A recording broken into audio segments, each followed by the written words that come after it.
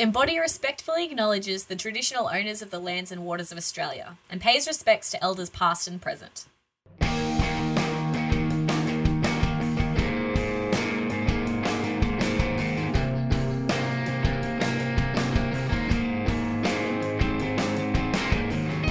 Welcome to Mission Unplugged, genuine conversations about Christian faith in action with young innovators locally, nationally and globally. I'm Mitch. And I'm Emily. On this episode of Mission Unplugged, Mitch sat down with Ben Chong from Surrender Co. and Blueprint Leadership. So Ben is the coordinator of the Surrender Leadership Program, a space designed for emerging leaders from culturally and linguistically diverse backgrounds. And he's also the director of Blueprint Leadership Coaching, and he's been a pastor in local churches for 8 years.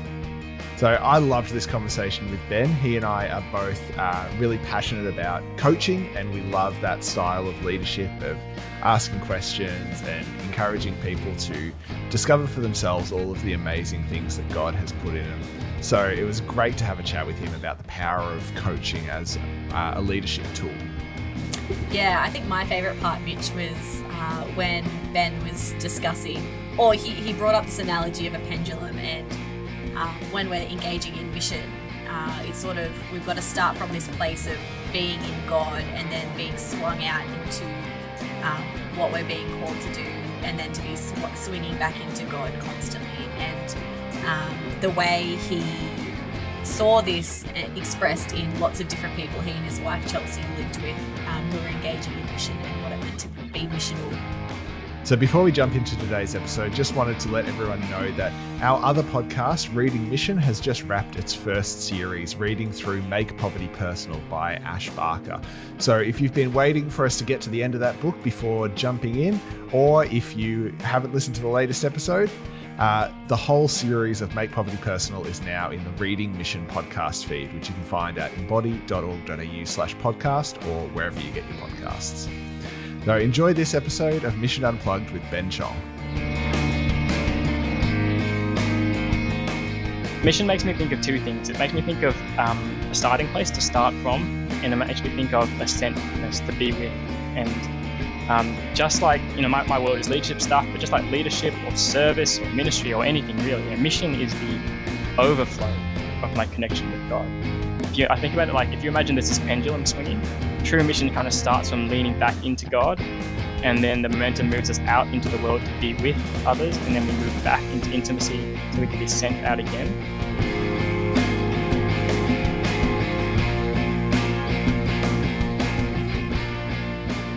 G'day Ben, welcome to Mission Unplugged. Thank you for having me. What a pleasure. It's an absolute pleasure having you. So for our listeners who might not know you, tell us a bit about yourself. Tell us a bit about your background and the work that you do. So I am based on the Gubbi Gubbi land on the Sunshine Coast. I'm married to Chelsea. I got one daughter, Hallie, got a son, Ace, who lives in heaven, and got one on the way, due in about a month, I think. So I'm excited about that. And I've got several roles. I was trying to think about how to describe what I do. It was so much easier when I could just say I'm a pastor. Yeah. But I'd say my roles are primarily focused around helping leaders to listen for God's call and to respond faithfully. I was thinking about what lights me up, and it's seeing people leading out of this overflow of intimacy with Jesus. I love seeing when people are proactively stewarding mental, spiritual, emotional, physical health and key relationships, and where hope and joy are tangible fruits in their lives. That's the kind of leader I hope to be, and it's the kind of leaders who've most significantly impacted me. And it makes me think of this this quote by Ruth Haley Barton. She says that the best gift we give to those we love and serve is our transforming self. And so practically, what that looks like is I work one-on-one coaching leaders, and I might help lead home church that meets at our place each Sunday, and I coordinate a leadership program with Surrender, investing in emerging leaders from culturally and linguistically diverse backgrounds. Tell us a bit about your background. How did you get to where you are now? Were you born into the church, or was that something that came later in life?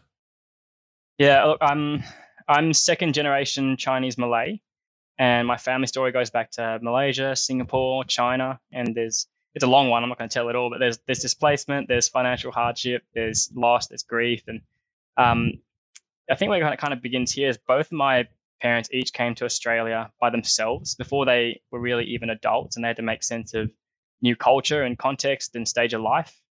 And then they met at uni. They got married by paying a few bucks for a certificate at the registry, and then they got down to building life together. And when they met, my mum was a Christian, but my dad wasn't. But he was happy for my brothers and I to have a Christian upbringing. So growing up, we went to church. I went to Sunday school, but it really wasn't for me. And as soon as I could, I was out. So I'd say I was probably around the church more than really in it for a long part of my life. But then amidst a turbulent time at 17, I accepted Jesus as Lord and Savior, and my whole life changed. And of course, I've skipped over half my life there. But at the heart of my conversion was this deepening understanding of all the ways that the world hurts and the ways that I was hurting personally, and just seeing that I could not put this back together. And I didn't think there was anyone else who could either. But was introduced to a God who not only could, but cared deeply about the restoration of all things. And so it was this decision to put my trust in him. And and it changed my life. So yeah. So from there, what did your involvement with communities of faith look like? Yeah, lots. I later joined the ministry team. I was involved in ministry long before I was a Christian. That's a whole different story. That was serving a young group of boys from when they were 5 till about when they were 21 or so. And I don't think I've done anything longer in my life than walk with those guys. So I've done their weddings and baptisms, and some of them have got kids now. And I'm only 33. It makes me feel very, very old.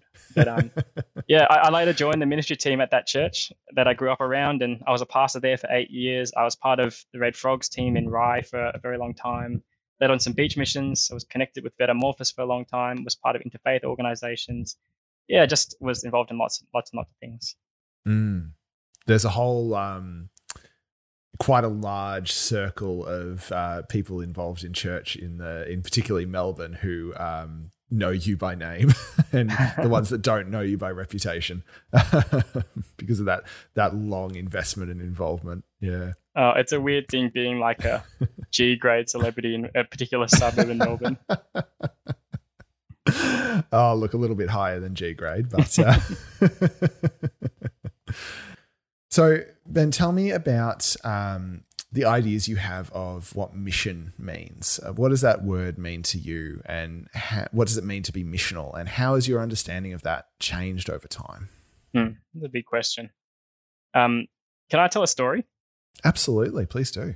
Yeah, I think there's a story that demonstrates how mission is just written into my life.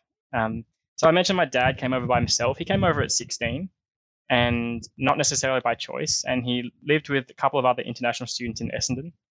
And he was so homesick. He just couldn't sleep. He just tried to keep himself busy. He knew the landlady needed wood to heat the place, so he'd get up, and he's up at 5 or 6 in the morning just chopping firewood. And he lives next door to this Scottish couple, Bill and Margaret. And of course, he wakes them up because he's just chopping wood so early in the morning. But instead of anger, their response is love. And they see my dad struggling, and he's lonely, and they go, this guy needs a family. So they open their home and they offered him their lives. And so he's around for meals. They've got boys a similar age, so he develops a friendship with them, and they become like surrogate parents for my dad. And so anytime they had family things, be it weddings, birthdays, Christmas, New Year's, Dad's automatically invited.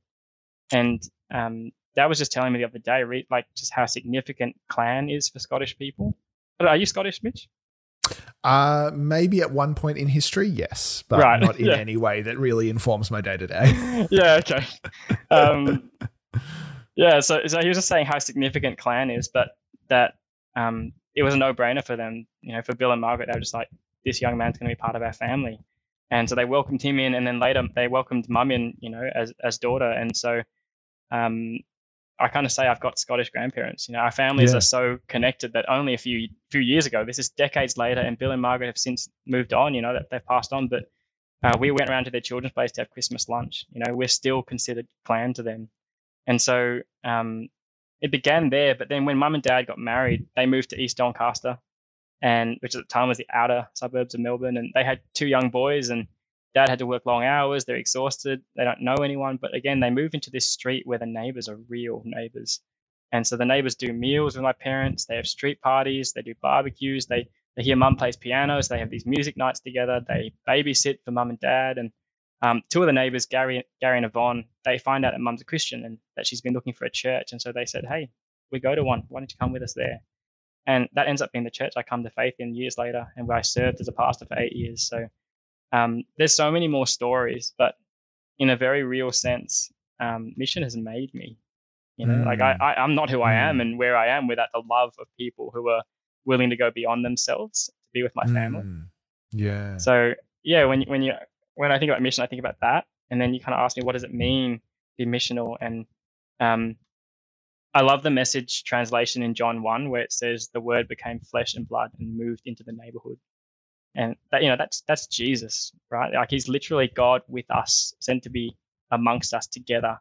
And yeah, I love that language, love made flesh and blood, and putting down roots amongst the people. And so mission makes me think of two things. It makes me think of a starting place to start from, and it makes me think of a sentness to be with. And just like, my world is leadership stuff, but just like leadership or service or ministry or anything really, mission is the overflow of my connection with God. Jesus started from this place of eternal intimacy with his Father and the Holy Spirit, and then out of that connection, he's sent to be with us. So I think about it like, if you imagine there's this pendulum swinging, true mission kind of starts from leaning back into God, and then the momentum moves us out into the world to be with others, and then we move back into intimacy so we can be sent out again. And there's this line from Robert Mulholland. It's been swimming around my heart for a few months now, and he said, often we'll expend amazing amounts of energy and resources to be for God in the world, when in reality we are called to be in God for the world. Not for God in the world, but in God for the world. And that speaks to my heart. That challenges the parts of me that wants to, the parts of me that want to save or fix or be helpful out of my own wounds or search for identity and significance. Like healthy mission in my mind is that it's that natural doing that comes out of the remembering who I truly am in God, which is loved. Love begets love, and only love can change things. And Jesus could be with us because he knew intimately what it was like to be with God. And so when I'm in God for the world, I have joy and hope and love and compassion and trust, and I can sit with complex things like grief and suffering or injustice without immediately being overtaken by a chaotic activist spirit. I don't know if that resonates with you at all, but definitely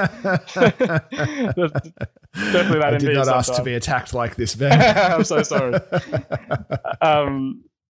But I think like when I'm coming up from that in God for the world space, I've got good things to offer that don't come from my own strength and that are better than anything I can personally manufacture. And so that's the starting from, and then there's the being with and the becoming flesh and blood and moving to the neighborhood thing. I like the idea of moving into something already there, where there's already stuff happening, where it's the sense of partnering, joining in, not bringing anything to a people or importing something, but unearthing and discovering and learning together where God is at work and partnering together to join that work. So I've said a lot of words, but I guess like in short, to me, mission is starting from intimacy with God, be sent to be with God's people, joining in with what God is already doing. It's just God. Like there's much less emphasis on program activity, the things that so often capture so much of our time, attention, and resources. Yeah, totally. And that's the simple equation, right? The world says that activity informs identity. You are what you do. And God says, no, that's not true. Identity informs activity. When you know who you are, you know what to do. Yep. And you're at the core, your identity is you are loved and cherished by God. Yes. Yeah. So I know that you've been on, over the years, quite a long journey of exploring that those ideas of what mission is. You and Chelsea spent quite an amount of time, 7 months, I think you said, visiting mission communities, yes. exploring what makes them tick, exploring what you can learn from them. Can you tell us a bit about that experience, what you were doing and what it looked like and what you got out of it or what you learned from it? For sure. Yeah. And look, to kind of preface where that trip came from, what I just said about mission, that is certainly not what I have always thought and lived. I came to faith as an angry young justice warrior. And so, I was passionate about the restoration of all things, but I had violence in my heart. I had ignorance of my own personal need for restoration. I thought everyone else had to change, not me. And I'd advocate for peace and justice, but I would run over you to achieve it. And it took me a long time to learn you can't really advocate for love and unity if you're willing to separate and divide to get it. You just perpetuate problems and you increase division in yourself. And a few things helped change that. I'd say 3 major factors were going through burnout at 24, and then having to confront some of the wounds in my own heart. And then secondly, experiencing the power of a long and slow walk with the people, like I mentioned, these young men and their families and the church. And then learning from people who've been serving in some of the most challenging environments and contexts around the world, who still have hope and joy in their hearts. And so, yeah, that's where that trip came out of. Like, when God told me it was time to step out of the church, he called me to sabbatical, and I didn't really know what to do next. It was just literally just say no to everything, live a quiet life, support Chelsea, and it really felt like a invitation to build rhythms with God that had absolutely zero to do with ministry or leadership. And that was really important for me. And then as we began to dream about where to from here, what next, we started asking, what are the burning questions in our hearts? And some of them were I like I mentioned, I went through burnout at 24, and I was like, why are there so many Christian leaders burning out? Why do so few make it? And then we looked at our lives and Christians around us, it's not to shame anyone, but we were just going, how come when we look at our lives, we can't see more joy and hope? Like we're so smart. Like we knew like Christians are so smart, but we were so good at pointing out what was not quite good enough, and but there was not that much hope or joy. And I was like, no, I'm not surprised that my friends who don't follow Jesus aren't very attracted to our world, because I felt like often what our words said is, come and know Jesus. He's the giver of all life, joy, hope, and peace. But our lives said, and then you can be just as stressed and bitter and cynical as me. Or at least mine did at the times, And so, yeah. Chelsea and I were just more so. I can give people a run for their money when it comes to their tiredness and cynicism. Yeah, yeah, we get competitive about it. Yeah, bring it on. Yeah, so Chelsea and I were just going, where are the people who've been in the hard places and doing it well, and where their lives still sing the song of like a kingdom that is coming, So yeah. we began to just put the feelers out and go, what? We just thought, hey, we are free. We have got this space in our lives where we can just go. This is pre-children, and there's some space, and we're just like, we could do this. And so we said, okay, if we were to do it, what would we want to ask? And so we came up with 5 key questions. And the questions were, how do you stay in love with Jesus before working for him? How do you foster healthy marriages and friendships? How do you raise children who love God and don't feel sacrificed on the altar of ministry? What do your rhythms of rest look like? And how do you stay hopeful and joyful in the midst of difficult places and circumstances? And we didn't want to just read it in a book or go to a conference. We wanted to see this lived, because we know it's messy, but we wanted to see how people play it out in everyday life. And so we just put the feelers out and asked people, can we come? And almost everybody said yes. So they were so generous, so hospitable, and we just stayed for a month at a time, mostly living in with them and observing. We didn't come to do anything. We just watched and asked questions and spent time together. And yeah, I mean, God expanded our hearts. He expanded the boundaries of our belief. I think we saw how big the kingdom is and barely have a glimpse of like the awesomeness of God. And we've got so many things. It's a whole nother podcast here to share all the things we learned. But I think some of the key ones that really have captured our hearts is that first and foremost, rest is a weapon. When we asked them, how have you done it? Everywhere we went, there were people who'd been there for at least 20 years, who were healthy, doing well, hopeful, joyful. And we asked, how have you sustained this? And they just said, sorry. Yeah, go on. I was just that's staggering. The idea Yeah. of someone being healthy and joyful in a tough ministry or mission field for 20 Yes. years. Yeah. You say that, and I am committed to the vision that is possible. But my experience just goes, how have they Yes. done that? That's Yes. not possible. Yes. Well, I mean, they're like the not so well kept secret is rest is the weapon. You know, like that they everywhere they were ferocious about the way they made space for abiding and rest each day, each week, each month, each quarter, each year, every 7 years, as individuals, as families, and in community. Those were the pillars, and everything else gets booked around that. You know, so yeah, I mean, rarely have I seen that modeled. You know, I don't even know many Christians who practice Sabbath, and I'm not coming after the church. I deeply love the church, but I think it's just something we've lost. And but yeah, these people kind of really reminded us that the pendulum swings from that beginning place, you know, to start from. So yeah, that was the first. The second one was that the need is not your calling.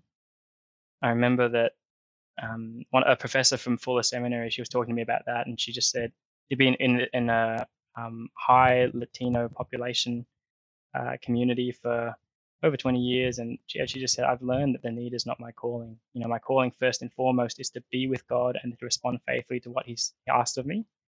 But it's not my job to fix. It's not my job to solve. It's not my job to transform and to die for this all to be changed, because Jesus already did that. So, and it indicates a sense of I can rest because, you know, I can trust that King is good and the kingdom is coming. And I think that trust piece was the third one. It was just to put down roots and then trust God. Everyone we asked, we also asked them, you know, when you had a sense that God wanted you to be here, or a sense of a dream or vision for this place and what might happen here, how long was it until you began to see anything like that? And all of them said, 14, 15 years. And with at least 2 seasons when we thought we should just call it quits. You know, of major crises, and just so that was challenging, you know, because that challenged my sense of I feel like I'm oriented to the long walk. I feel lucky that God kind of put me in a place where He kept me there. But yeah, I think that's challenging around mission. You know, I was talking to a leader the other day, and he was a youth leader with the community, and I said, hey, so what's God stirring in you about it? And he kind of really said, I feel like this is for the long term. I was like, okay, that's interesting. What does long term mean to you? And he said, probably 2 years. And I was like, man, that's barely enough time for them to even know your name and to even share a couple of meals, you know? So, that sense of I'm putting down roots, you know, I'm moving into the neighborhood. And then the last one I think is just, is the power of giving away your power. That a key missional activity is just to identify what you have and give it away. And, you know, that's Jesus with His disciples, right? And Chelsea and I were particularly inspired by one leader in the Philippines. She's done the long walk with survivors of human trafficking, from rescue to recovery to reintegration to education and employability skills, through to becoming mothers or re-entering into relationships with men. And like that's 20, 30 plus years that she's walked with these women, and she just gives up her power over and over again. You know, like she gets invited to conferences and she walks into the stage only to say thank you, and then to give the microphone to the survivors, because she said it's your voices and faces that need to be heard and seen, not mine. She gets invited to government and she just brings the ladies, you know, they speak, and they just won a major award. And in the acceptance speech video, she's not even on it. It's two of the survivors who are now leaders, who are take, you know, like she just gives up her power constantly. And I think one of the testimonies to that is just this.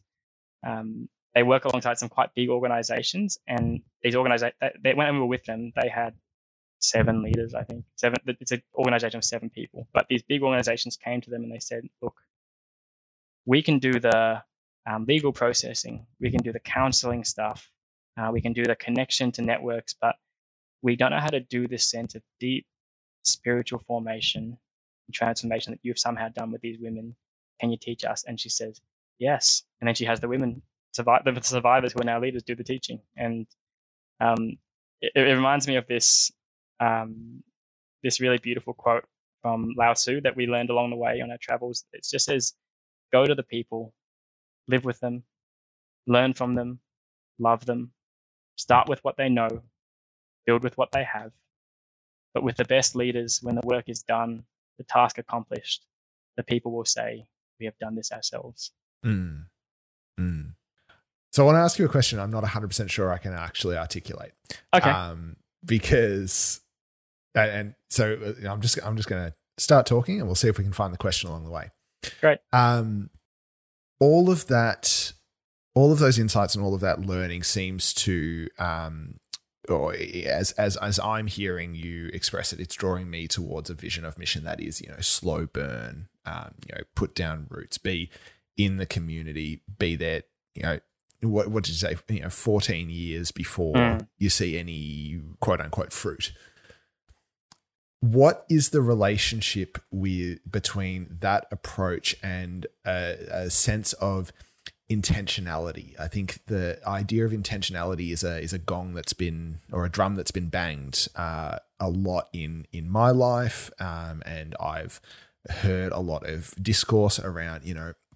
We have to be doing mission intentionally. We have to be engaging with God intentionally. Yes. What then? Yeah. What then is the relationship between intentionality and this slow burn, or what kind of observations would you make around what does a healthy expression of intentionality, which assumption behind the question is that if we are engaging intentionally, we are being proactive and creating I don't know. This is so. I'm an action oriented person. I'm an activity oriented person. Creating a regular community meal, or starting a drop in center, or doing things like that are intentional. Brain dump. Go. I love it. I love that you asked this question. And because I look at the people that we stay with, and they are extremely intentional. I think I can only speak from, I can't speak about the people you've been in the conversation with. I can speak about me and how I would have entered this conversation before would have been to think, I would have been saying intentionality, but what I really meant was intensity. I would have just gone like, do stuff intensely, do lots of it, do it hard, do it fast, and expect like big swings all the time. Yeah. And I mean, that's just human. Like we approach things always wanting to hit home runs, and people will get in a fight and wanted to throw just haymakers without realizing that you got to throw 1,000 jabs. And so I think that intentionality is so significant, but it's a sense of going, what can I do faithfully and do it on repeat and be consistent about it, and be really focused about building systems to keep doing it, and building up others to keep doing the thing, and then trusting in the power of like what God does in compounding. To 1,000 votes yes for God to God, like 1,000 yeses in obedience to God. I think He's the one who does the heavy lifting. So He can do a lot with our yes. He can do a lot with our loaves and bread. With our loaves and fish. And is that making sense? Yeah. I think that articulation of intentionality as code for intensity, that I find that really helpful. That's kind of unlocked the difference for me. Yeah, and that sense of intentionality is what can I do again and again and again and again and again and again is also really helpful. Yeah, one of my I mean, in coach, we're skipping ahead, but like I coach people, right? And when I check in on the things that they are working on, I have to make rules, because what they want to do straight away is I ask them, hey, what have been your wins? And they'll say one thing, and then they'll say but, and they'll tell me all the things that should have been better, could have been better, but they didn't do. And I recognize that this is like, it's not just leaders, people, but there's such an importance to rejoicing and celebrating the small, and seeing that their wins. Like, it's not just 14 or 15 years for these people of waiting. It's of faithfully sowing and celebrating where they see God at work. And that celebration itself is missional. That's part of their transformation and the transformation of community around them. I love that. I love the story in Zechariah 4, where the Israelites have returned from exile and they're tasked with rebuilding the temple, and it's just rubble. It's dirt and rubble, and they're just moving stuff around before they can even rebuild. And it's so far gone from the days of Solomon's glory, and they've got people against them, they've got people mocking them, they've got people actively trying to stop them. And I think there's this real sense of like, what is the point of this? We're just moving this bit of dirt to this bit of dirt, and one brick is so far from what the whole temple really is. And it just says, do not despise the small beginnings, for the Lord rejoices to see the work begin.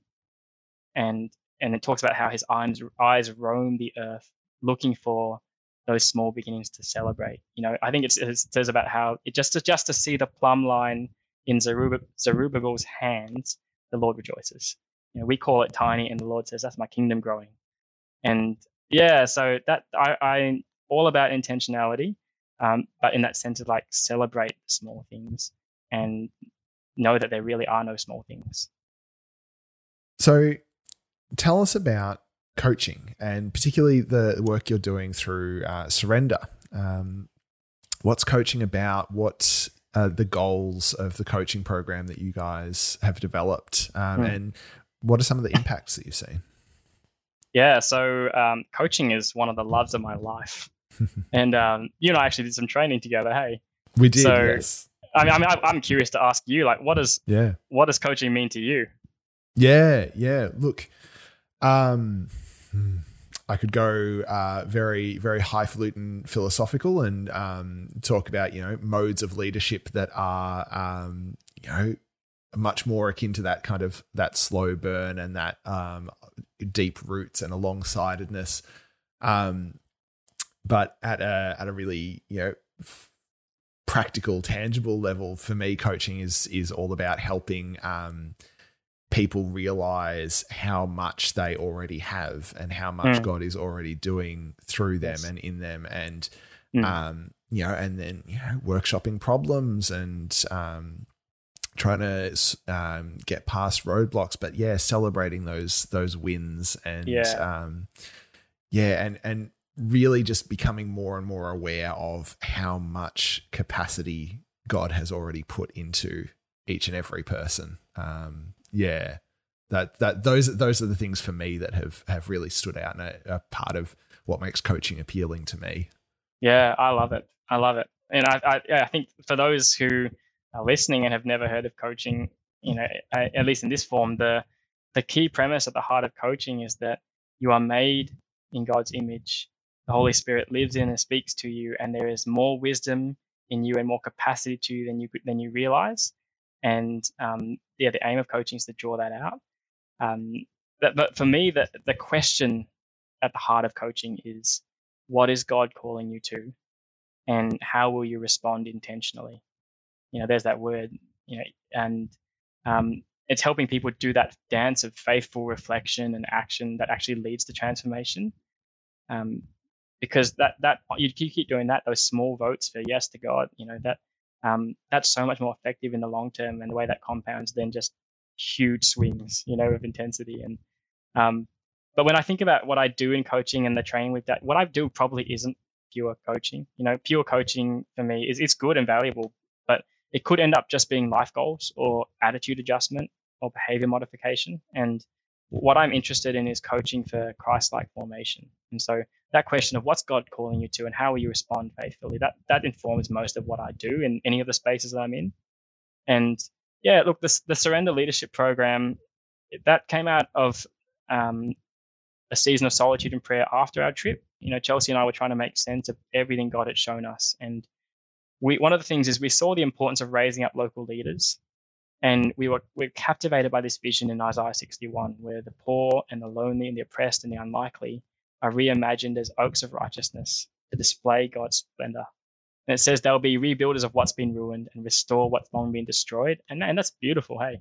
And that's like what I was describing in the Philippines, survivors to strong leaders. And yet at the same time, the statistics for leader burnout in the church are something like 1 in 3. Absurd. Yeah. And you imagine how much higher those rates might be than in communities where there's a lack of eldership or lack of resources or community or access to support. And that is the reality for a lot of the young leaders who we work with in the Surrender Leadership Program. Some report being on the verge of quitting leadership or even faith when they're just at the beginning of their journeys. And overwhelmingly, we hear how lonely they are. And that's a tragedy because we need them. You and I both know that story, the statistic stuff from Dr. Robert Clinton's leadership studies and just kind of trying to make sense of, across leaders who finish well, are there any patterns? Are there things we can learn from biblical, historical, contemporary leaders? And one of the things that he found in this research is that in general, our very best years in terms of leadership impact and effectiveness are in our mid to late 60s. And second best in our mid to late 70s, and third in our mid to late 50s. And so all of us, you and me both, we're barely halfway. We're in formation, and we're going to see some fruit, and it's probably more about the grace of God than it is about our own talents and abilities. And we're going to know suffering, and God and his goodness is going to work in that and restore, and but I see these leaders that we're working with, and they're ready to walk away at 21. Barely realizing that the best days are yet to come. And so, they're world changers, and they can do things in their own communities and people groups that outsiders could never and should never try to do. And so one of the ways I think about being sent to these leaders is to just take whatever I have in terms of access or connections or resources or training and whatever Surrender has, and ask, how can we make this available to these leaders in a way that makes sense, in a way that honors their own cultural story and experience, and allows them to discover for themselves rather than putting it upon them. And so coaching really has helped answer that question. It's because coaching is built on deep listening and curious questions. And so in the Surrender Leadership Program, we don't do a lot of teaching or advice giving. We don't present as the experts. And from time to time, they'll ask for opinions or input. But if I share anything, then it's just to prompt their own reflections and insights. And I learned that from Jesus. Jesus' strategy for mission is literally deep relationships with unlikely people, empowering them to serve and love the people. And he gives them ownership.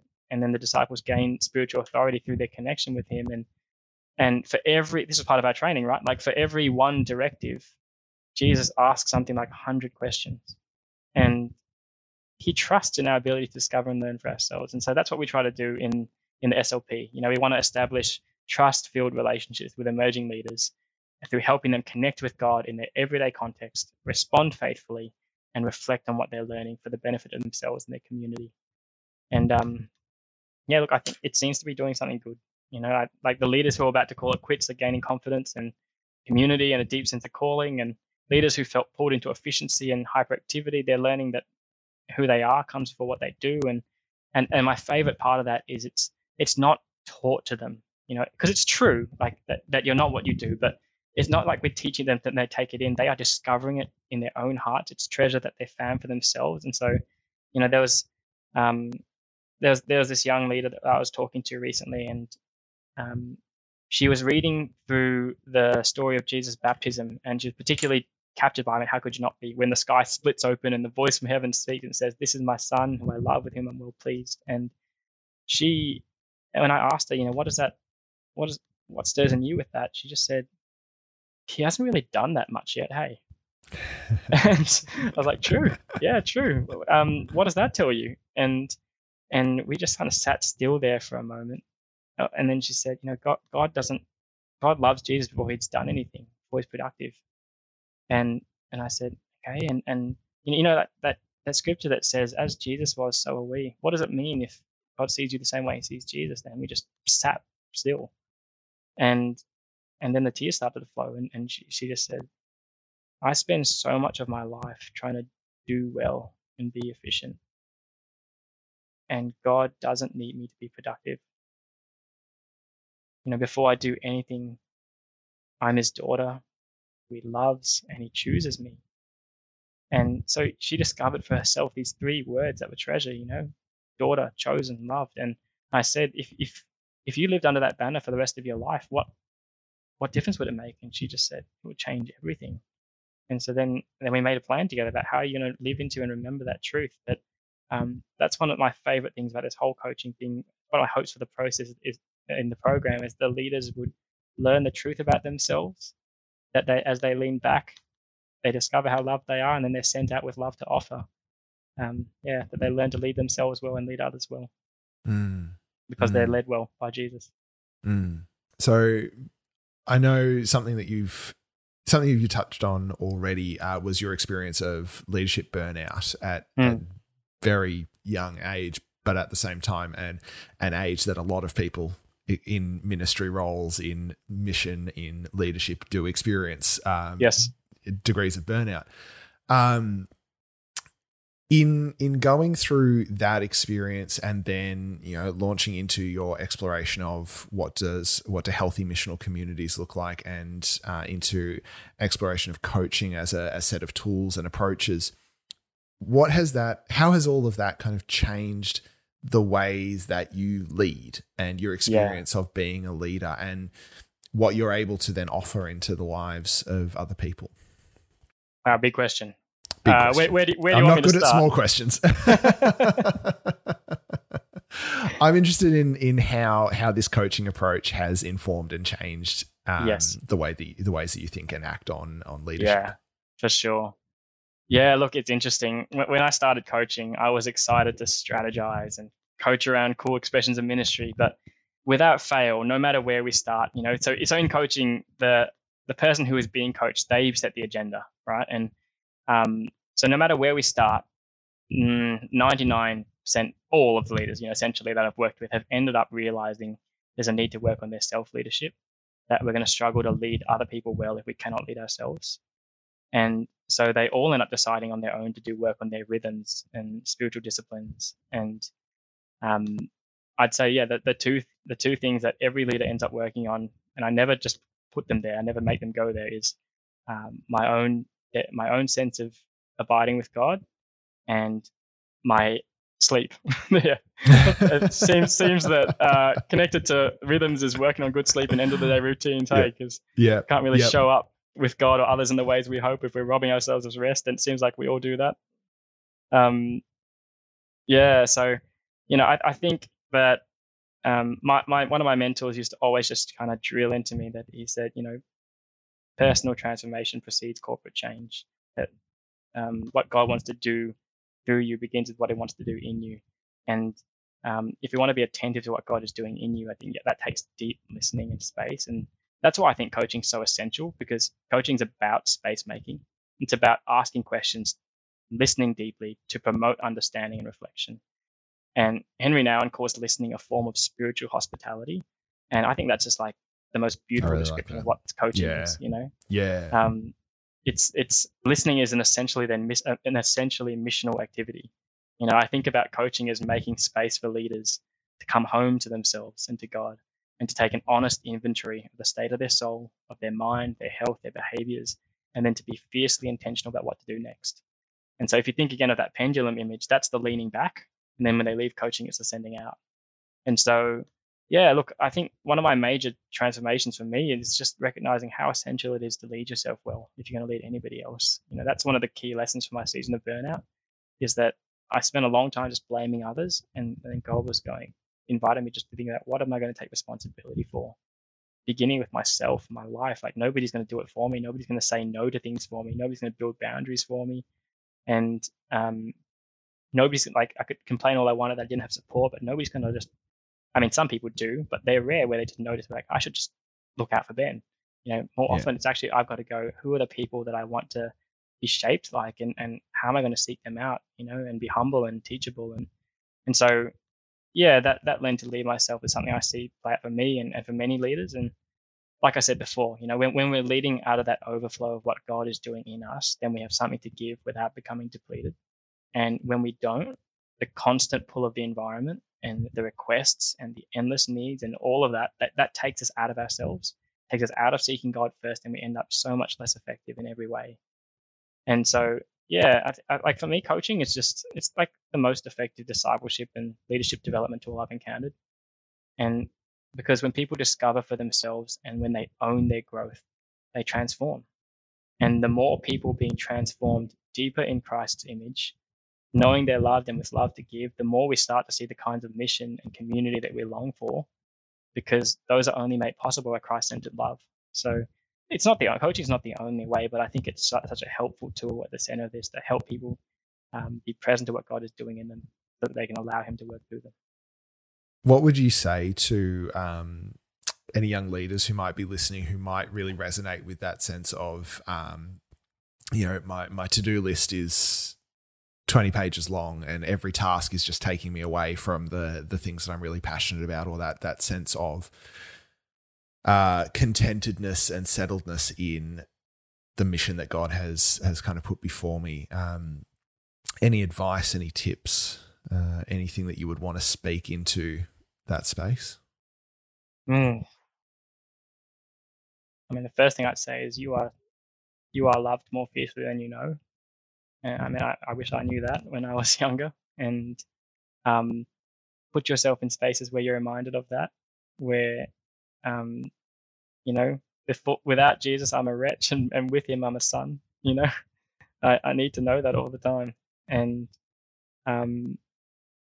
surround yourself with people of different generations too, who have their eyes fixed on the long game of following Jesus across a lifetime.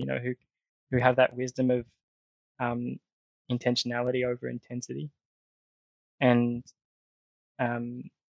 your question is, what would I say to a young leader? Yeah.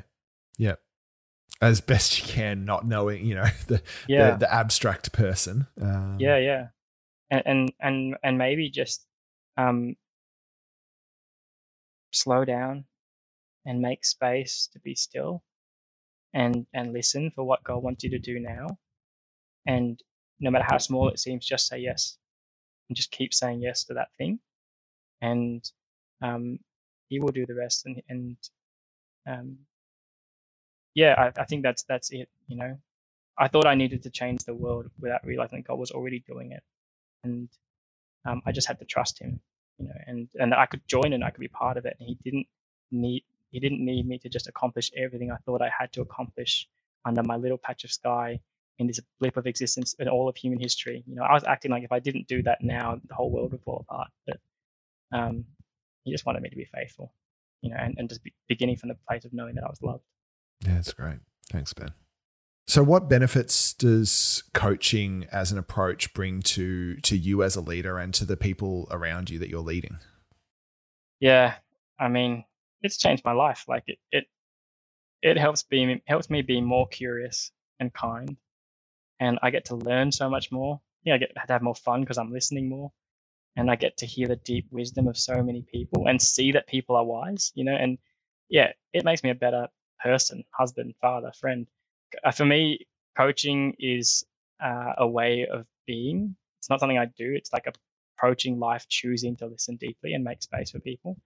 And there's a senior professor of pastoral care and counseling, David Augsburger, and he says that being heard is so close to being loved that for the average person, they are almost indistinguishable. They are one and the same. Being heard is being loved. And so I want to love people. And so that means I want to listen.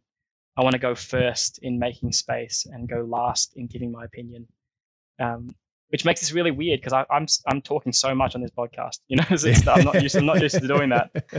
This is the most I've ever heard you speak in the last couple of years because I've forced you into a context where you have to. You tricked me. I did. So I think that it changes my life, and it also makes the burden so much lighter when you trust that God is working. I mean, you're hearing the themes, right? This is the same as what I said about mission too. I love coaching because it makes me trust in God more. I don't know what's going to happen, and I can't prescribe. And one of the best things I think we can do is just make space to listen. Then, and I remember I'm not responsible for people's transformations. I'm not responsible for all the needs. I can just do what I sense to do faithfully and rest in the knowledge that there is a good and loving God bringing about His kingdom, and I'm not Him. And man, that's the news I need to hear too when I was a young justice warrior. Hey, so I don't know if I'd say that to the young leaders listening, like when you said what's my advice, because they don't want to hunt me down. But that's wisdom that I needed to hear. Yeah. Something you've actually mentioned a couple of times that I would love your thoughts on. You've mentioned how coaching, causes you or requires you to be curious. How do you go about fostering a greater sense of curiosity? Because I know even as someone who does coaching, that's something I really struggle with. I struggle to be curious. So I'm curious as to your advice. No pun intended. Great question, Mitch. How do you be more curious? It's a good question. I'm going to sound like a broken record, hey. But I think the first step is know that you are loved, because you can be curious if you don't have anything to prove. That is such a good point. Yeah. Like, curiosity is a generous thing. Yes. So yeah, I think the second is like the choosing of humility. Like, it's I'm here to be a learner, not an expert. And that behind every behavior there's story. And that's tricky. Like, it's very hard to do. I've heard a psychologist talking about how the reason why it's so easy to divide is we attach identity. If we have nowhere else better to put it, we attach identity to our beliefs, right? And so if somebody believes something different, or we think they're wrong, and then they challenge us, our brain cannot tell the difference between them disagreeing with us and a tiger trying to attack us. It's the same thing. And so it's more uncomfortable to choose to go, tell me more. How help me understand what you see. I think having some of those questions are helpful tools, but I think essentially it's starting from the it's like the genius of Jesus, where it's like to choose to love your neighbor as yourself, to love and the word for neighbor is very similar to the word for enemy. Is like love the one who's against you because they're your brother. And so going, I actually want to learn about my brother. I want to love, and again, like, being heard is being loved. So I want to hear. And yeah, so I think it's starting from that place of generosity, because I've got something to give because I've received it from God. So circling back around to your experience with the Surrender Leadership Program, the work that you do there is oriented towards culturally and linguistically diverse leaders. Yes. What's it been like working with leaders from diverse backgrounds? How does their experience differ from your own? And most importantly, like, what are your hopes and what are you excited about for these people? Oh, it's like one of the greatest honors in life, I think, to listen to anybody and to listen to their stories and to walk with them, that they trust us. That's such a privilege. I don't take that for granted. And I'm brought to tears by their journeys. There's so much courage and strength and faithfulness. I think a third of the leaders who come through the program have lived most of their lives in refugee camps. And there's people living there through personal and generational trauma. And but I just see such courage and strength and faithfulness and character. And I can see God's goodness written all over them. And yeah, I get off calls every day and I'm inspired. I learn so much from them, because there's this pursuit of Jesus and following him in a way that is sustainable, but faithful, that takes risks that I just didn't have the wisdom for that when I was the same age. And so I just believe in them so greatly. And my hopes, I got lots of hopes, but my hopes are that their leadership is shaped by being with Jesus, that they become like him and do what he did. And that's everything. But then I hope that as they grow together, that they carry their relationships across the church in this nation. And that's a blessing for many people too. And I hope that they find themselves sitting at leadership tables that have not always been accessible to people like them, and that they're able to bring the gifts and perspectives that they carry. And I guess if you're listening and you have access to those spaces, I'd just love you to think about who else could be sitting here with us, because they just bring such different and helpful perspective and wisdom, and I think they're going to change the world. They already are, and I just hope that other people can notice that too. Ben, that's been fantastic. As we come towards the end of our time together, if people are wanting to connect with you more or find out more about the Surrender Leadership Program, where can they do that? You can follow me at Benjamin J. Chong on any social media. I'm not very active, but I'm there. You can see what I do with leaders at blueprintleadership.com.au and the Surrender Leadership Programs at surrender.org.au. Brilliant. And finally, how can we be praying for you and how can we be supporting you in the work that you're doing? Yeah, thank you so much. Thank you for having me, and thank you if you're listening, and it's very humbling. And look, you can pray for us. As at the moment, we're in preparation for our biggest cohort ever in 2022, and we're really celebrating. We get to meet in person. For the last 3 years, we haven't been able to gather because of COVID, so we're gathering in February for the very first time. You can pray for that and pray for our team as they bring that together, and you can pray for me for wisdom and to keep listening to the leaders and finding ways to invite them into the shaping of the SLP. And ultimately, I learned from Ate Tina, it's their voices and their faces that need to be associated with this, not mine. I'd love to be listening to this podcast, in the future, and it's their voices I hear being interviewed. So, so that's the best ways you can do that. And you can support Surrender. We don't exist without the generosity of the church. So that can be done through our website. And I know you guys have been good friends of us and many others listening too. So thank you so much already for the way you've loved and believed in us. It's a pleasure. Well, thank you so much, Ben. Thanks for sharing so insightfully and so vulnerably from your story. Yeah, you're welcome. Thank you so much for having me.